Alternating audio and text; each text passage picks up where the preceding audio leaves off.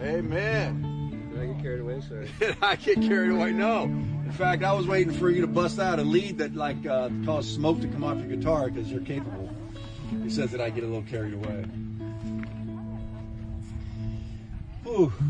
All right, come on. Palms heavenward again. His presence changes everything. Lord, we filled this park with praises. We ask for spontaneous miracles here. We ask for healing, deliverance, salvation. Spirit of God, nothing is too hard for you. Nothing is too difficult. No sickness, no disease, no quandary, no hard heart, relational stress and strain, financial need. It's all so simple for you. You're so loving and so powerful. You're our God. We're your people.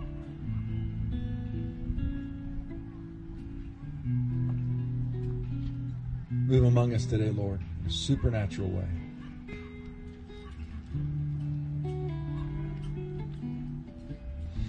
So when you're going through, you can grab a seat right there or wherever. And Mark's going to come up and bring the word here in just a few minutes. And we're going to do small breakout groups of 4 or 5 people in a group if you want to. Mark's got a great word, and that little small group afterward is going to be really powerful. He's got some questions for us to process through. It's going to be a really impactful discussion prayer group. We'll explain it to you when he comes up in a minute. I want to say that when we're going through difficult times, like many are, I know our family is, I know many of you are. The scripture that says that sometimes, especially after pastoring as long as I have and going through things myself and other people going through things, the question is, where's the goodness of God? And I like what my wife said one time as she was battling through her cycles of chemo and feeling disoriented, discouraged. She said, I have found that you have to look for the goodness of God sometimes. If you pay attention, you'll see him in the small things. He is so personal, and he's so in the details that we can miss him. Here's one example. So, with all we're already going through as a people, and what my family's already battling and going through, and having 5 teenagers at home, and then my wife she's going through, and Miss Brenda, and all of us together going through this season. Then SDG&A is turning the power off because of the high winds, and they want to stop, fires, which is understandable. But man, we did not need that on top of everything else. Isn't it amazing? Like when the electricity gets shut off, you then start to realize how much we depend on electricity. Like things you go to do that just aren't available anymore, right? Kids getting up for school, and you can't even toast a muffin or what are those things called? Yeah, bagel. Before you go to school, can't have the coffee. Just basic things that aren't there for you. Of course, the phones are dying. Nobody's alarms went off. All of that. And it's going for a couple of days. Okay, but here's the thing. This is where you see God in the details. The night before that happened, Pastor Josh, who's on the East Coast right now visiting family, he said, we really should buy a generator instead of renting one for our church services. I said, great, pick one up, man. And so that was on that day, he picked one up. But he wanted to drop it off at our house because he's headed out of town. So he drops off a generator at our house on the very night that they decide they're going to shut the power off. There you go. I'm like, you've got to be kidding me. It's so crazy. He's so good. See, now you can look at that and you can say, wow, what a coincidence. Or if you know God and that he's a precious father, he's attentive to our needs. You see, man, the Ator household is going to need a generator. In fact, Hope was on the phone. She said, man, if we just had a generator. That's what she said to me. And I said, oh, my gosh, we have one in the garage. She said, what? Josh dropped off a generator in our garage before you left town. She's like, "You got to be kidding me." So, Father, thank you so much that you are in the details. And it's those small things in the midst of crisis that we can see you. I pray for everyone here, everyone watching online, everyone going through a hard time right now. Lord, I pray that our eyes would be open to find you, to find your goodness in the midst of desperation and struggle, because you promised to be there with us. Amen. Well, hey, amen. Thank you, Shelley. Well, thank you, Jesus. And thank you for helping me learn how to run a generator. That was part of the miracle. Yeah, so if you want to give, you can. There's a basket over here on the guest table that you can give an offering in one of the envelopes. You can also give online, gatheringplacechurch.org. You can give by texting 84321. So Pastor Mark's going to come, and he's going to bring the word for us today, as I said. And he's going to, the word he's bringing, I know, is, I've heard it before, and he sent me a sermon. I read it. It is going to really help. It's such a prophetic word in a time like this. Do you know the word to preach means to flow down like water? And so as Mark begins to speak to us, the Holy Spirit's going to flow through him. Let's keep our spiritual ears open. Let's keep our hearts open, and let this word go into us, because there's nothing more powerful on the earth than the gospel. And we're his people. And as we open ourselves up, it's going to go in, and we're going to leave this place empowered to be the salt and light of the world. So let's welcome Pastor Mark as he comes and brings the word today.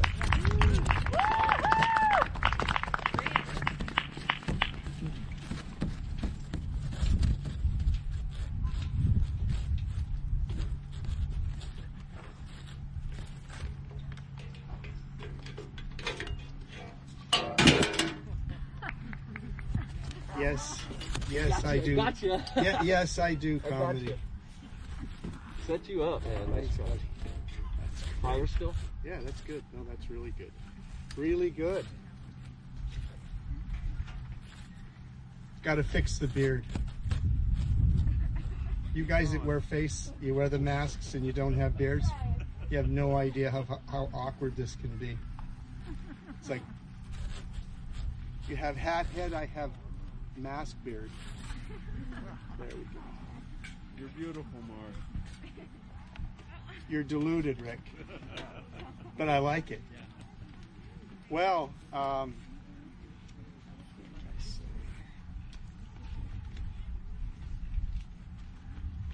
little things like speaking in a windstorm.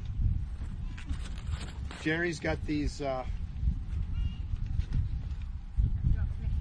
this is good. What are these are called clothespins, right? Clothespins? Yeah. Clothespins, yeah. He had some, so I'm stealing one of them. There's more. Oh, yeah.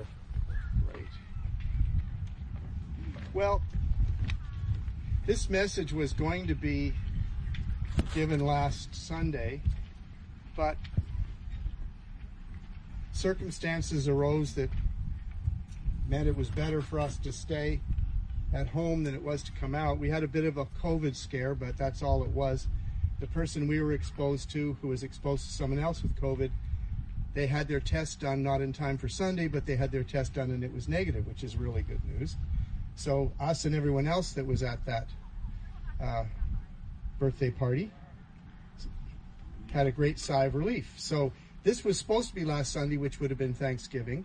And the name of the message is Serving Whine, W-H-I-N-E, serving whine with your Thanksgiving. So this is a message about complaining. And probably the very first thing you're going to think is that he's going to tell us we shouldn't be complaining. Isn't that what you grew up with? Stop complaining. Don't dwell in the negative. Don't talk about these negative things. In fact, there's a whole faith teaching that says that when you say anything negative, you attract more of it onto yourself. They call it negative confession. But I'm going to talk about the opposite. God wants us to complain. Seriously. Complaining has a place in the kingdom of God. The book of Psalms was Israel's worship liturgy. It is the form that they used to worship God. And when we read the Psalms, we're seeing how God taught Israel to worship. And not just the form, but the substance.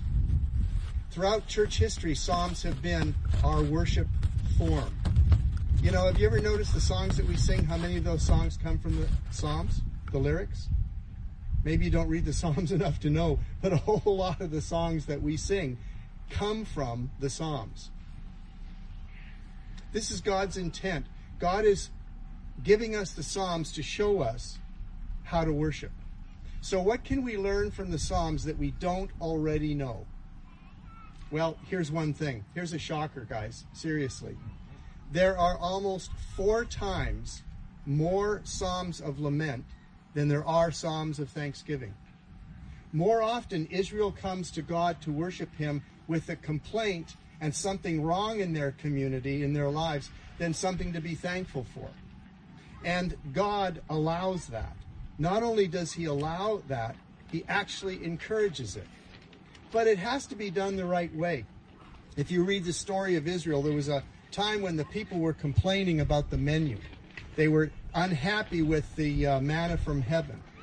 Although it was perfectly nutritious and got them by, it always tasted the same every day, and they found themselves complaining about the menu. Have you ever prepared a dish for your family and they complained about it? You don't really take that complaint in a very good way. When they complained to God about the menu, he caused a fire to come on the camp and 20,000 of them died. So I'm sitting here saying God expects us to complain, and the record seems to suggest that he doesn't deal with complaining very well. The fact is he does deal with it well. He encourages it, but it has to be done the right way, in the right spirit. So how do you do it the right way? How do we get a right to complain? How do we know he wants to hear our complaints? What is God's deepest desire for you? Growth. What? Our growth, our maturity. Your maturity, but in the context of what?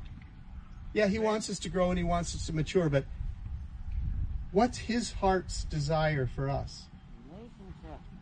That we would be in relationship with him. That we would be in relationship with him. See, guys, he's not striving for your moral perfection. He's not striving for a change of your behavior. He's not in the behavior modification business. The business that he's in is having a relationship with you. Now, let me ask you a question about a relationship. Have you ever been in a relationship with someone that every time you asked them how they were doing, they said, fine? But their dog just died and they lost their job. And you say, how are you doing? And they say, fine. I heard your wife just left you and your whole body broke out in a blue rash. How are you doing? Fine. How deep does your relationship go with someone who's not being real with you? You're not really having a relationship at all. You're having an acquaintanceship. Your relationship with someone only goes as deep as you are honest with them. Is that a fair statement to make? See, in relationship, we reveal ourselves. We allow the other person to step inside our world and understand who we really are, what we're really living with, how we think, how we feel, what drives us. If you don't go deep, you don't have a relationship. So God basically says, come to me and tell me how you're doing. And our life is in the toilet, and we say, fine, you're wonderful, you're God, life is great. We're not being honest to ourselves, we're not being honest to him, we're not deepening the relationship with him. A relationship is only as deep as it is honest. And God wants a deep and honest relationship with you. But there's another reason why he wants you to complain.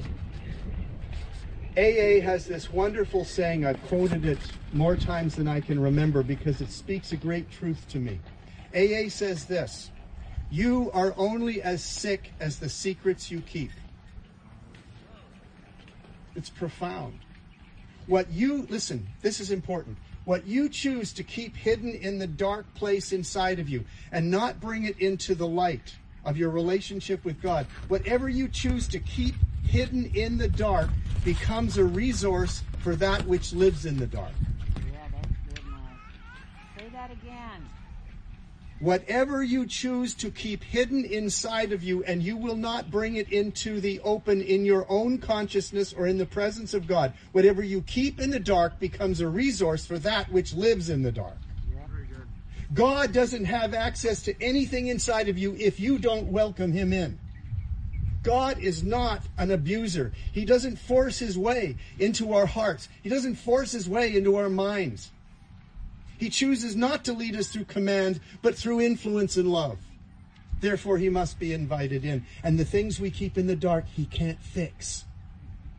Not that he doesn't have the power to. He won't use the power to overwhelm your will. If you choose to keep it hidden, it will stay hidden until you bring it out. Then he has access to it to heal it.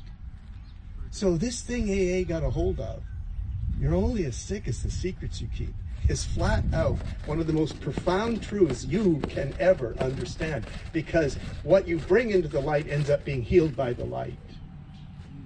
Gosh, guys, COVID, what an illustration. You know why they tell us to be outside? Because of the ultraviolet rays of the sun right now, which when that virus is exposed, if you had the world's deadliest virus on your hands right now, and you brought it out into the light and waited about a minute, that virus would be thoroughly dead. But if you keep your hand closed and you put it in your pocket, you can hold it in there all day, and then you can go like this, and before you know it, you're going to die.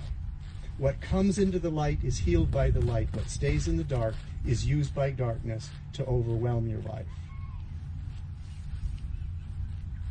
Good, Mark. The things that you refuse to express are the things that gain control over you and ultimately hurt you. This is true for every negative emotion. Listen, here's a proof text for you. This one's very profound. Frightens me. Ephesians 4:26 and 27. In your anger, do not sin. Do not let the sun go down. Keep it in the light. Do not let the sun go down while you're still angry. And don't give the devil a foothold in your life. The negative emotions we won't deal with become a resource for the devil in our life. It's a place for him to stand. He has a right to be in the dark. It's his environment. If we don't deal with their negative emotions, they will deal with us. When we don't process these things quickly, we give the devil a place to stand in our heart. And look, he doesn't just stand there neutral. He goes to work. He begins using those unconfessed shame, the self-hate, the disappointment, the anger. He begins using it as something that he can twist and manipulate and damage your life, your emotional health, your psyche. He can go to town on that, and he has full right to do it because you haven't exposed it to the light and you haven't brought it into God's presence. Anger, unforgiveness. Oh, Lord. Drinking poison, hoping that by drinking the poison you'll damage the person that hurt you. It's insanity. These are the tools that he uses to dismantle our life.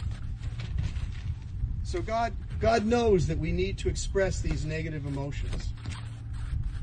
And he's pleased to hear them, really, honestly. He's pleased to hear them. Last week, John said, and this is so true, God is the only person you're safe being negative with because he doesn't get sick of hearing it.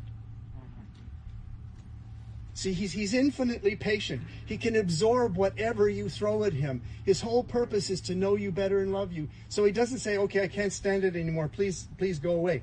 Your friends will say that to you. Because they're human. They only have a limited capacity for absorbing negative things. Your husband will say that to you. Your wife will say that to you. Your brothers or sisters will say that to you. Your counselor will say that to you. God will never say that to you.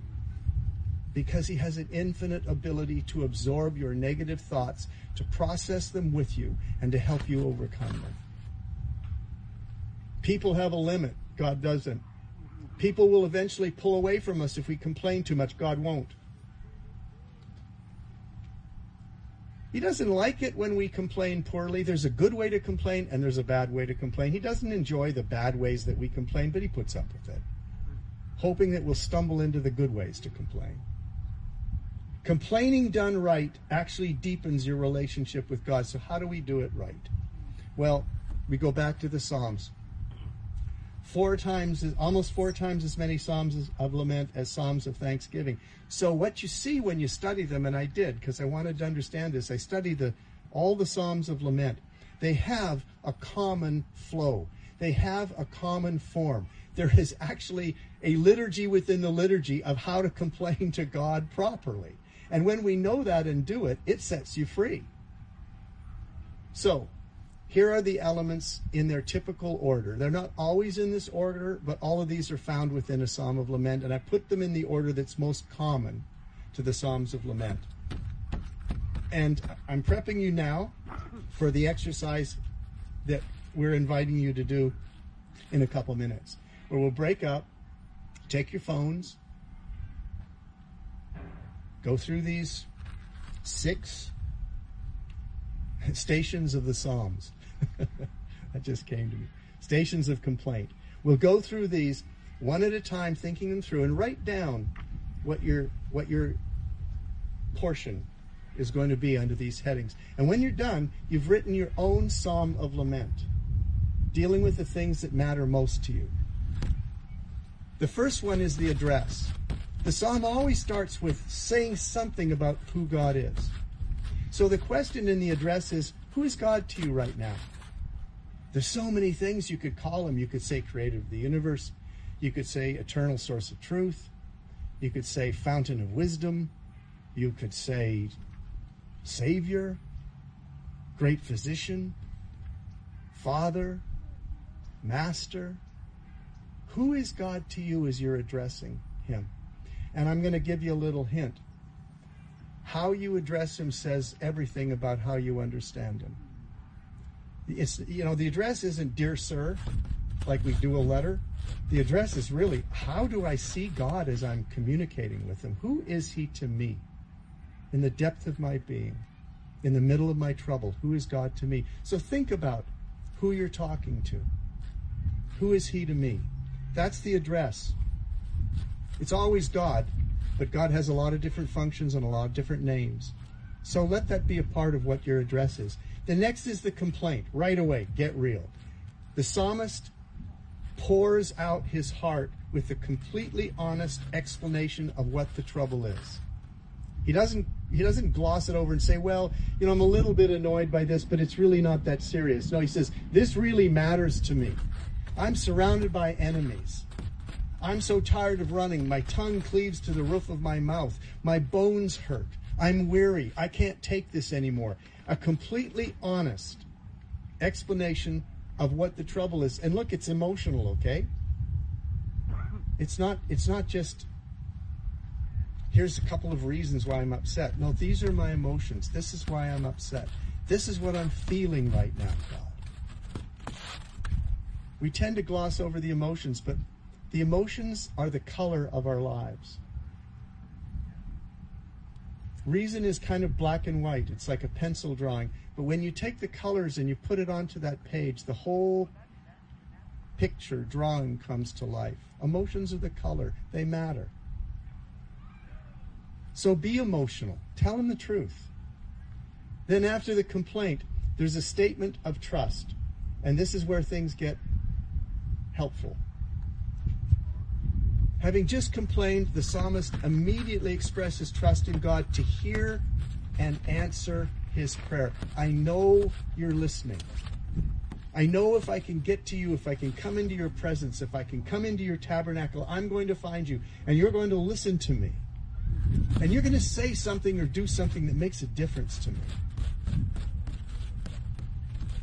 So he begins by an expression of trust. You hear in your answer. And the answer is not always the one we anticipated or what we wished.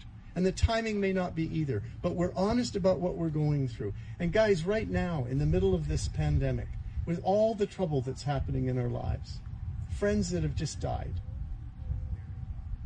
We can't pretend that doesn't hurt. We can't pretend it's not happening, because it is. This is a crisis time for everybody. The turmoil in our country, the confusion, the fear. So an expression of trust. Now, interestingly, I don't know why, but just having complained and then an expression of trust, there's a cry out for deliverance. God, we're praying before the service. The word breakthrough keeps coming up over and over and over again. God, we need a breakthrough. God, I need a breakthrough. There's a cry for deliverance. He cries out to God to deliver him again. And he does it with genuine emotion. It's not a mumbled, oh God, it'd be nice for a breakthrough. It's breakthrough. God, I need a breakthrough. You're the God of breakthrough. I need you. Have you ever called out in the middle of the night and said that? I need you. I need you right now. I need you right now. So many of my prayers in the last year have been in a panic in the middle of the night. God, I need you right now. You have to say something to me. I need your peace. You've got to say something to me. I will not make it if you don't. Fortunately, he has. It's a genuine cry for deliverance. And then, just like there was an expression of trust, the fifth one is another expression of assurance. It's similar to the expression of trust. It's expressing an assurance, God, you're going to get me through this. You're going to bring deliverance. I don't know when it's going to come, exactly how it's going to come, but I'm trusting you. You're going to do it. I'm making a statement of faith, and I need to make it for my own good. Because I need to say it one more time. You're my God. You're my Father. You're good. You're going to get me through this. Somehow you're going to do it. And I'm trusting you for that. And then the sixth. The fifth is the but God, ... but God, ... But God, you're going to act.